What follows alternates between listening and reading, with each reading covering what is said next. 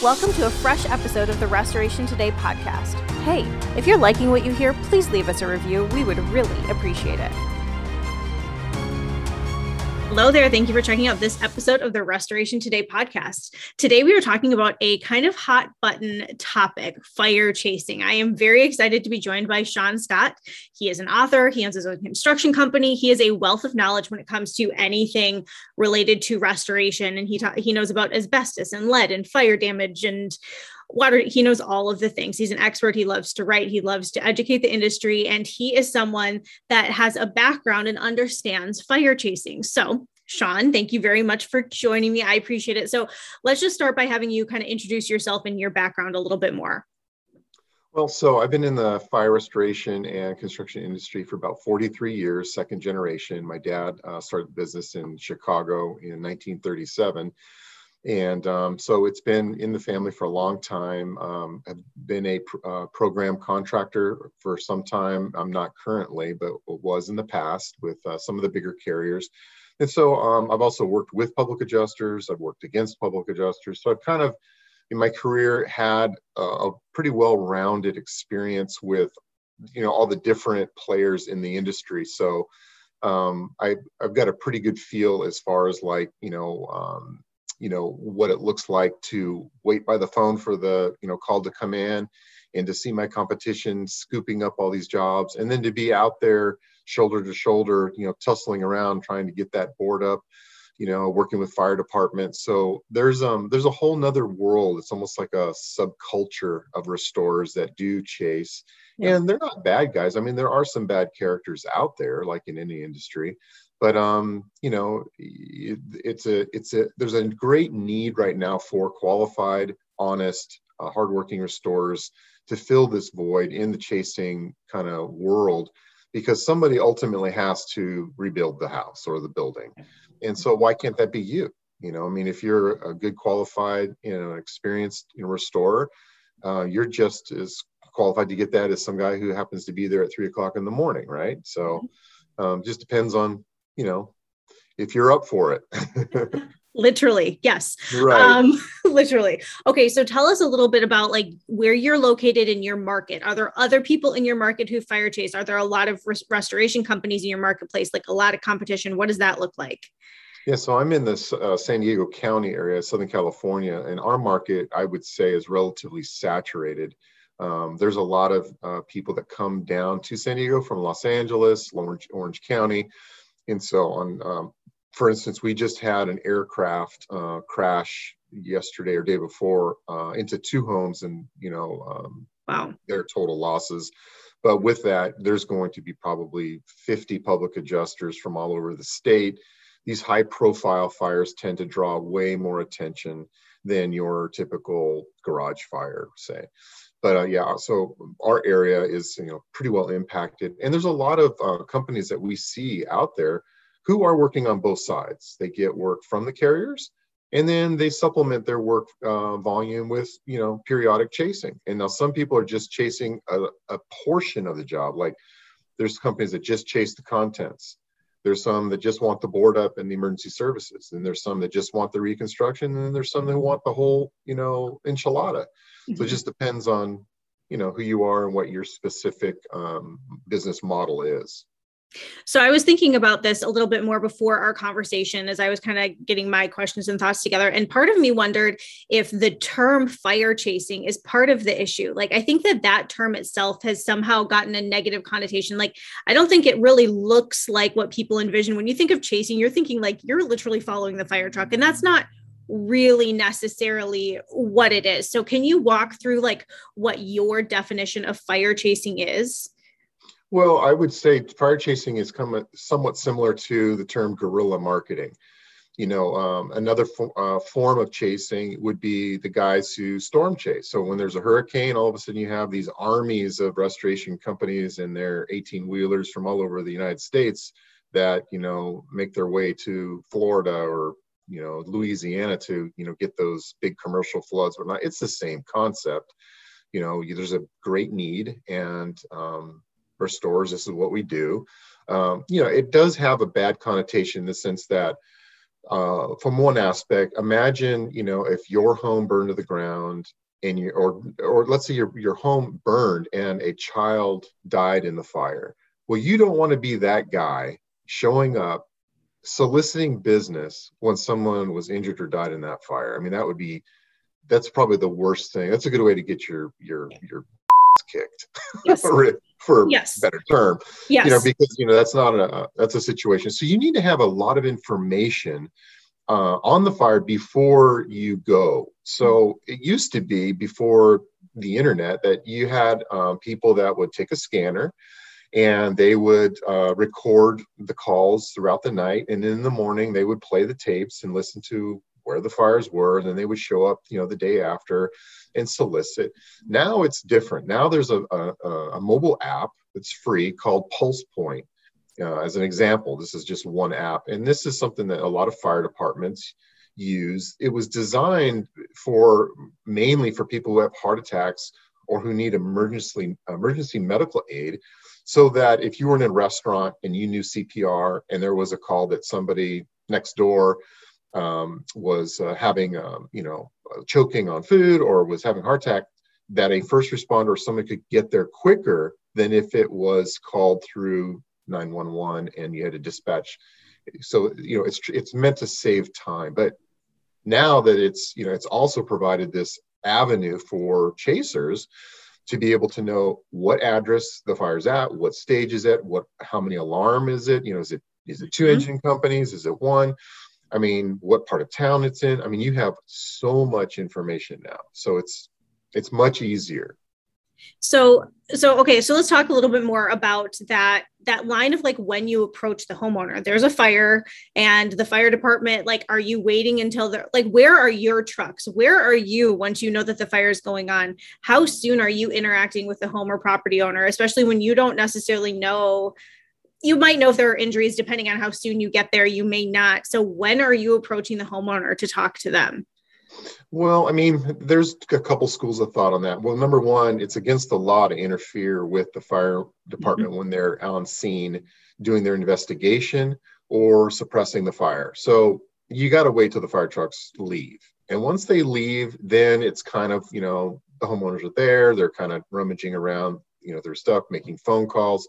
At that point, depending on the time of day, they need emergency service. They need someone to board up the house, secure the property. So your first, kind of angle is to offer services that they need right away. And in a lot of cases, if they wait and file a claim with their insurance, they may not see an insurance vendor for 2, 3, 4 days. And by then, their home is now exposing the public to a potential health risk, because little kids will go in the house. There could be looting, which makes the loss worse.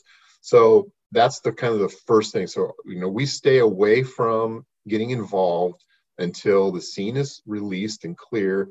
And the homeowners are, kind of at a point where they're willing to talk about, getting a fence put up, tarping the roof, boarding it up, and maybe moving, having help moving contents, valuables to a secure location.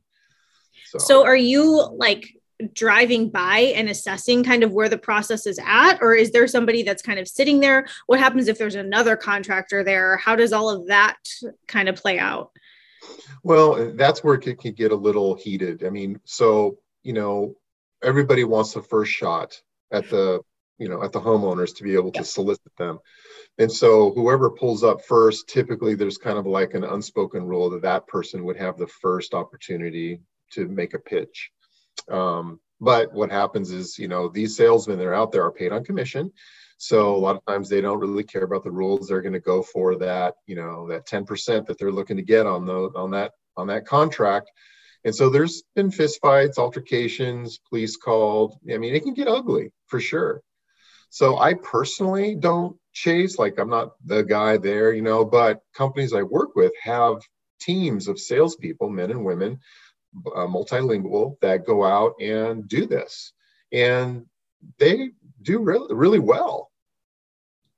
So at what point is a contract getting signed? Like, do you think, I think there's maybe a little bit of a difference between a house flood and if you have somebody approach you soon after there's a flood. There's something not as scary or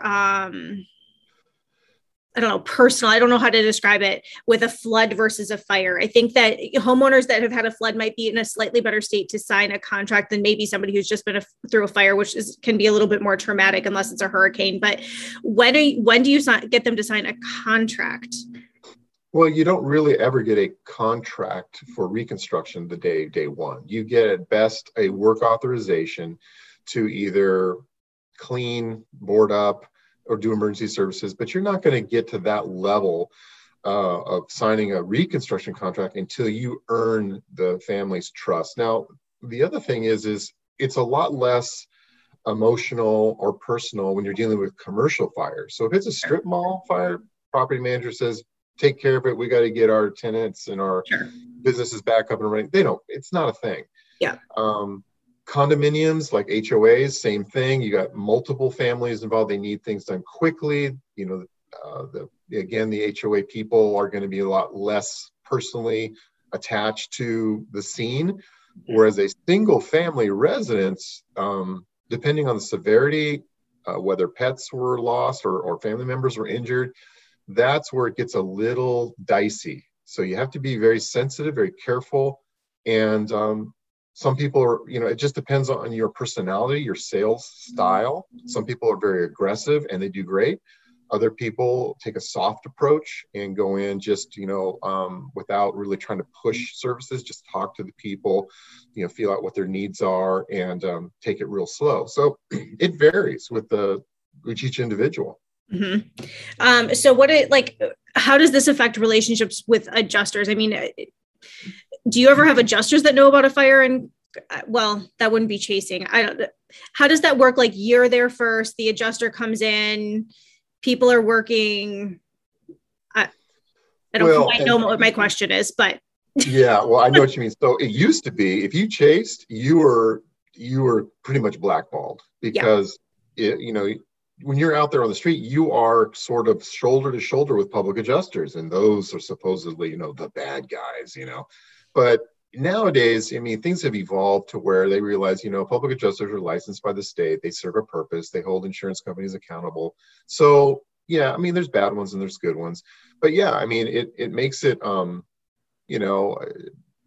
some cases you can, depending on the depth of your relationship with an insurance adjuster, some just don't care. They would rather see you out there if they like you and you're a friend and you've worked with them for years versus some guy who they don't know, who could be a literal nightmare for them.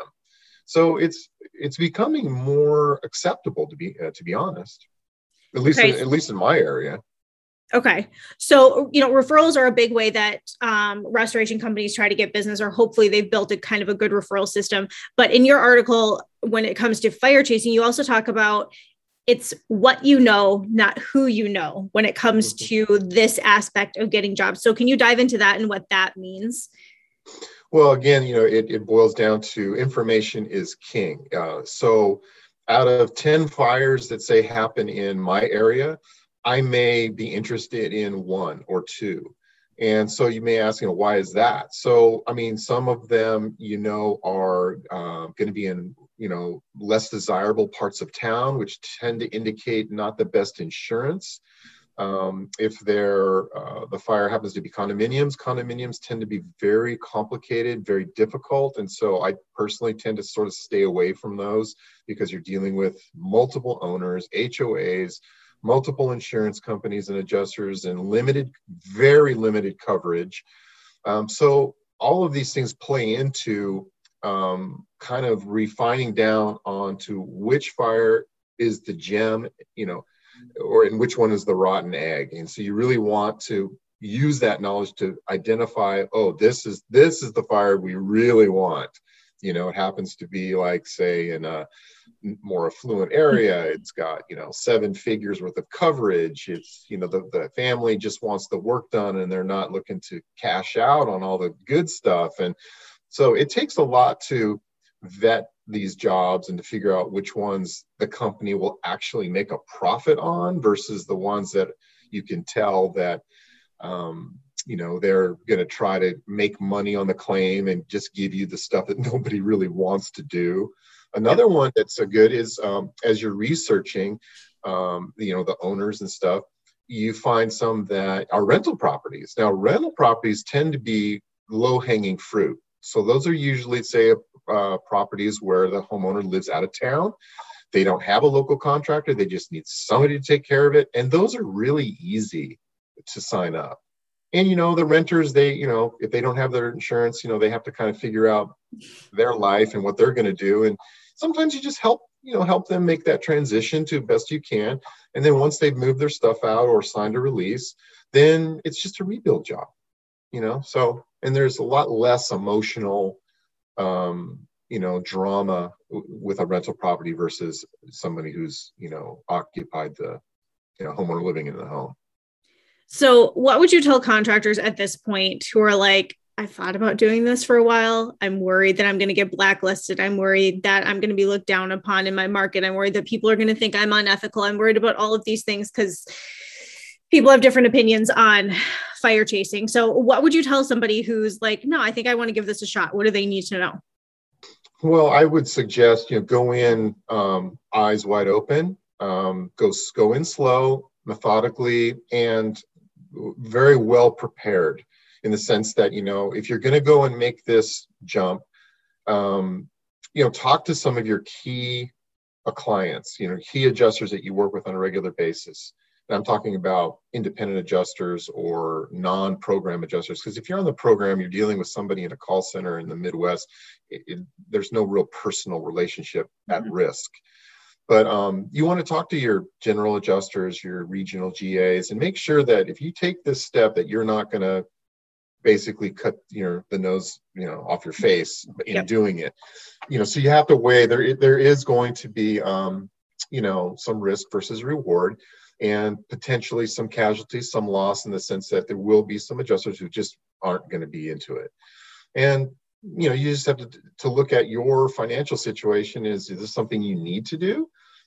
If so, it's very, very lucrative, because chasing isn't just about a residential fire or a commercial fire.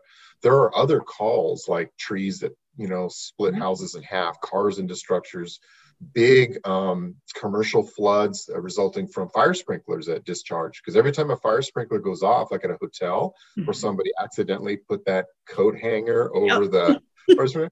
Do not hang here. Don't hang. Yeah. Those are six-figure floods. Those are huge jobs. So, just the fact that you happen to have gotten there because you heard a call over a radio versus, some other guy getting there before you. I mean, hey, it's a dog-eat-dog world sometimes, and let the best man win or best girl win. So I know that this is kind of like a sales type position. So when you're looking at a restoration company, what position is it that would typically be the chaser? Is it an estimator who's also like, the salesperson and selling the job? Is it the actual sales kind of business person? Who in the company is kind of doing this? Well, it can be. So there are guys who chase who work out of their pickup trucks who basically just have a home office. And so that guy is like the chef, the bottle washer, and the cook, the whole 9 yards. So, there are people who will just, go out, they'll coordinate the emergency services, they'll estimate, and then they'll also sell the job. It's like a one guy who does it all, but that's typically a very small contractor. Most of the mid to larger size guys who chase, they'll have a salesperson who just will do the sale. Once the sale is, consummated, that guy calls in a project manager and an estimator, and the salesman then passes the baton onto them, and they coordinate the board up, reestablishing the electricity, capping any leaking lines. They sort of entrench themselves in that initial 72 hours of emergency services. So then once, that project manager is kind of finished with his thing, then an estimator will be called in who will walk the loss with the adjuster to agree on the scope of the reconstruction of the repairs. Okay, so I'm guessing that being a hard-nosed salesperson and you're just here to sell, that is not probably the personality that's going to maybe do well in this. I don't know that that does well in restoration, period. So what kind of soft skills does somebody that's going to do this need? I think that probably more so than ever in these instances, you need to empathize and connect, right, with the property owner before you're approaching that selling stage of it, right? So talk about soft skills that are needed. Well, so there are companies, to give you an example, first of all, to answer your question, this isn't something that you can just have a canned response. Like people will read right through you in a minute. There are national like franchises that do, that advertise themselves as board up companies. Mm-hmm. Now, a lot of them, they have their salesman is actually a retired or off-duty firefighter or fire chief. Well, those guys, I mean, they have a huge advantage because, hey, the firemen who are putting out the fire happen to see the retired chief standing on the curb, and it's just like, the bros are back together. I mean, that's a really good model to, to get in early with somebody like that. Now, if you don't have a fire chief or a fire captain or a retired guy on your sales staff and you just have a normal gal or guy who wants to, make a sale. Yeah, I mean, you need to be very sensitive to what is going on in these people's life. You need to know what their needs are before they tell you what their needs are. And you have to put yourself, in their shoes. And to a certain degree, you have to have sales skills that make you like a chameleon, which means that you can morph into the person that can make a connection with an 85-year-old, retired Navy guy or a, 25-year-old, young couple that just bought their first home. So you have to have that ability, and even culturally, knowing, how different cultures respond, to the way that you present yourself. So it can be complicated, and the way to be most effective, I would say, is, having those skills, those people skills, be sincere, be kind. It's not always going to be about, some of these jobs just aren't going to be a job. You may just go in and get one piece of it and that is it. And maybe that's all you want, but the neat thing about it is when you show up, if there's 10 contractors out on the street, chances are they're going to pick one of them to do those initial emergency services because it is an immediate need, especially in the middle of the night. Mm-hmm. So it's going to be incumbent on whoever is the most convincing and honest and kind and helpful, information. A lot of people who are chasing will use my book, The Red Guide to Recovery. They'll hand them a copy of it and say, hey, here's some good information. And when somebody is giving somebody a resource of knowledge like that, the people's guard kind of come down. They realize, hey, these people are really honestly trying to help me. I mean, it's not all about, granted there is money involved, but, they appreciate it. And so when you're being helpful and sincere, that goes a long way. Mm-hmm. So I don't know if that answered the question, but.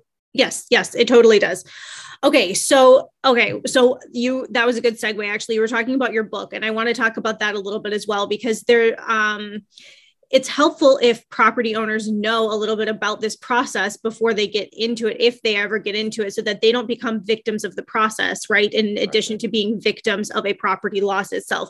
So talk a little bit about your book and kind of what's in there and how that can help, how it can be a resource both for the contractors and then for their potential customers.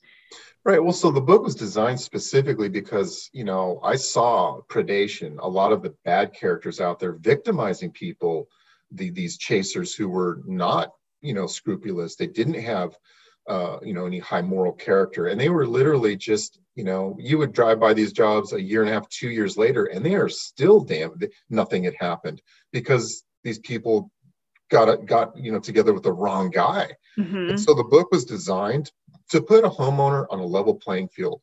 And it walks them through, the very minute the fire truck leaves the scene, like, what do you do first? Talks about the emergency services, the board up, the cleanup, not spoiling the evidence in case, the fire investigators need certain areas to be untouched.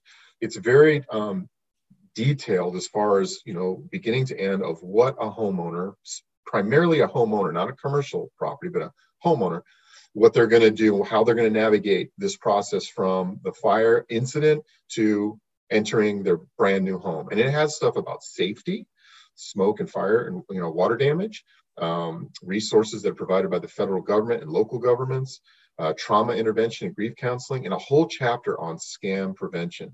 And that's the sad thing, is that I wish that we could have this conversation more about how do you sell these jobs, and there wasn't this stigma of, this bad element that's out there. But I think that the industry can change that perception by continually providing a superior service and using the tools and resources and knowledge that we use every day for the insurance companies when we're called out by them.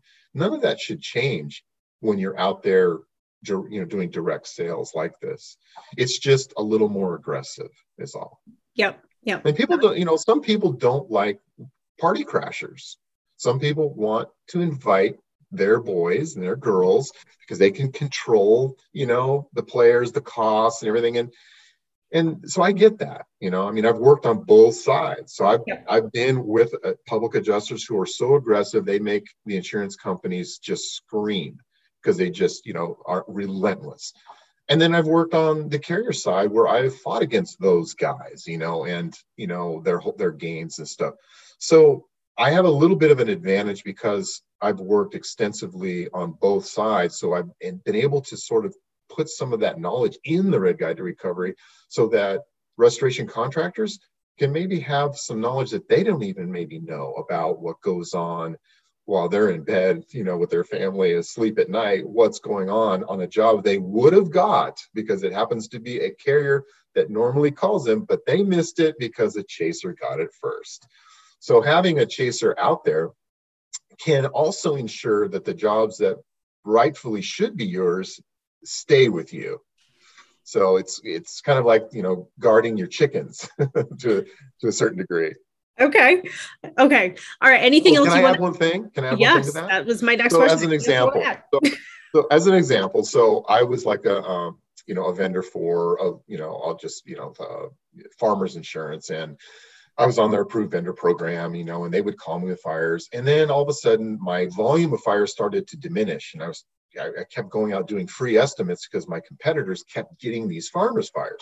So finally I just said, I'm dispatching a team and we're going to go. And so we started chasing them, getting our farmers, and we were keeping them.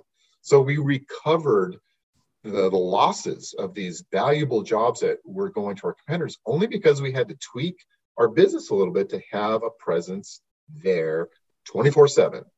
And then with the fire department calling you out, like if you're on those dispatch lists, that makes it even easier because then you can tell the adjuster, hey, I didn't chase it. I got called by the fire department. Well, that makes it a lot better. So there you go. Giving you some of the secret sauce. There you go. Okay. Anything else that you want to add to the conversation or about anything else related to anything? Well, there is some cost involved to chase. You have to have, the right trucks to be able to work in the middle of the night on a Christmas evening while it's raining, with all the lights, the generators, there's a learning curve. And I help teach, other contractors like how, to do this properly. There's some ethics, a lot of ethics actually involved, to do it right. And also how to vet jobs. So there definitely is a learning curve. You can't just say, hey, I'm just going to go and send some guy out or some girl out, and just, middle of the night. There is definitely some education to do this, just like it would be in any other part of restoration. If you're going to be a flood guy, you got to go through IICRC courses, learn the science. There's definitely a science to this. Yes. Okay. And so then maybe for a future conversation, we can talk about the science of keeping yourself safe when you are a restorer going into a fire and all the hazards that can be in a fire. But that's a whole different conversation. And I know you're very well versed on that one as well. So people can find lots of resources on that floating around. All right, Sean, thank you very much for your time. I appreciate it. To anybody who has listened or watched this interview, thank you very much. And you can look for more from Sean on cnrmagazine.com. Sean, thank you so much. I hope you have an awesome day. For more Restoration Today, visit our website, cnrmagazine.com, or find us wherever you get your favorite podcasts.